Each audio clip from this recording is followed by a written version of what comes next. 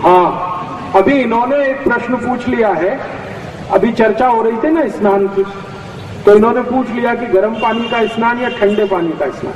आयुर्वेद में बहुत स्पष्टता से लिखा गया है कि गर्म पानी से कभी भी स्नान नहीं करना चाहिए, गर्म पानी पीना चाहिए, स्नान में हमेशा ठंडा पानी ही रखना चाहिए। ठंडे पानी से मतलब जो सामान्य तापमान का पानी है वही पानी से स्नान करना अच्छा होता है।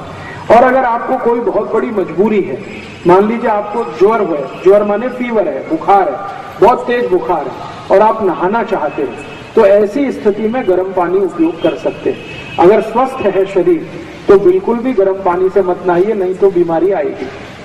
और आयुर्वेद में बहुत सख्ती के साथ एक सूत्र लिखा गया है भागवत संहिता में कि सिर के ऊपर गर्म पानी अगर आपने डाला तो तैयार रहिए 123 रोग आपकी जिंदगी में आएंगे।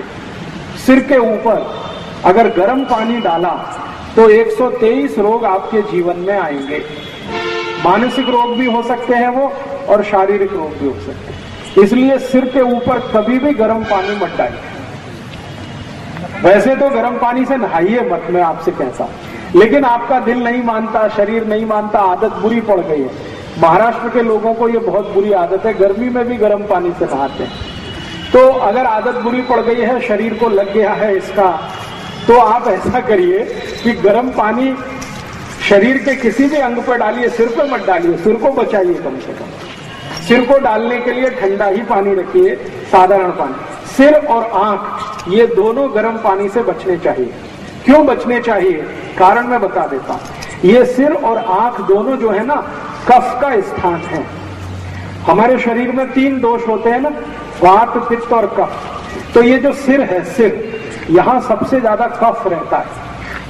आंख और सिर में सबसे ज्यादा कफ रहता है। और कफ और गर्म पानी की खतरनाक दुश्मनी, अगर गर्म पानी दें तो कफ और तेजी से बढ़ता है। इसलिए सिर और आंख दोनों को गर्म पानी से बचाना चाहिए। आंखों को कभी भी धोना हो तो ठंडे पानी से ही धोइए, सिर को कभी भी धोना हो तो ठंडे पानी से ही धोइए। बाकी शरीर को थोड़ा गर्म पानी डालें तो चलेगा, नहीं तो मेरा सुझाव है कि गर्म पानी डालिए ही मत, ठंडे पानी से ही नहाइए। आदत डाल दीजिए, शरीर में आदत पड़ जाएगी। जी, ठंड काल में भी आप कोशिश ये करिए कि बहुत गर्म पानी ना रहे, कोमट पानी रहे, हल्का गर्म पानी रहे, गुनगुना पानी रहे। बहुत गर्म पानी उस समय भी अच्छा नहीं है शरीर के लिए। नहीं, पानी का ठंडी से कोई संबंध नहीं है। आपके दिमाग में एक बहुत बड़ी गैर समझ है, वो ये कि ठंड पानी से नहाएंगे तो सर्दी हो जाएगी। सर्दी का पानी से कोई रिश्ता नहीं है, सर्दी का रिश्ता पोट से है। पोट खराब होगा तो जरूर सर्दी होगी। जिनको संडास साफ नहीं होती, बार बार जिनको कोष्ठबद्धता रहती है, मलबद्धता रहती है, कब्जियत रहती है, उनको ही सर्दी सबसे ज्यादा होती है। पानी का सर्दी से कोई संबंध नहीं।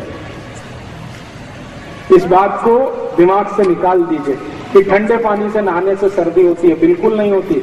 सर्दी उनको होती है जिनको पोट साफ नहीं होता, उन्हीं को सर्दी होती है।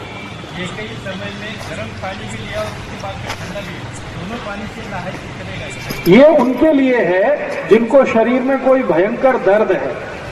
अगर शरीर में आपको मसल्स पेन है, 2 तरह के पेन होते हैं, एक तो बोन्स में है, हड्डियों में, और दूसरा मांसपेशियों में। मांसपेशियों का अगर कोई भयंकर दर्द है तो ठंडे गर्म पानी से नहाने पर बहुत आराम मिलेगा।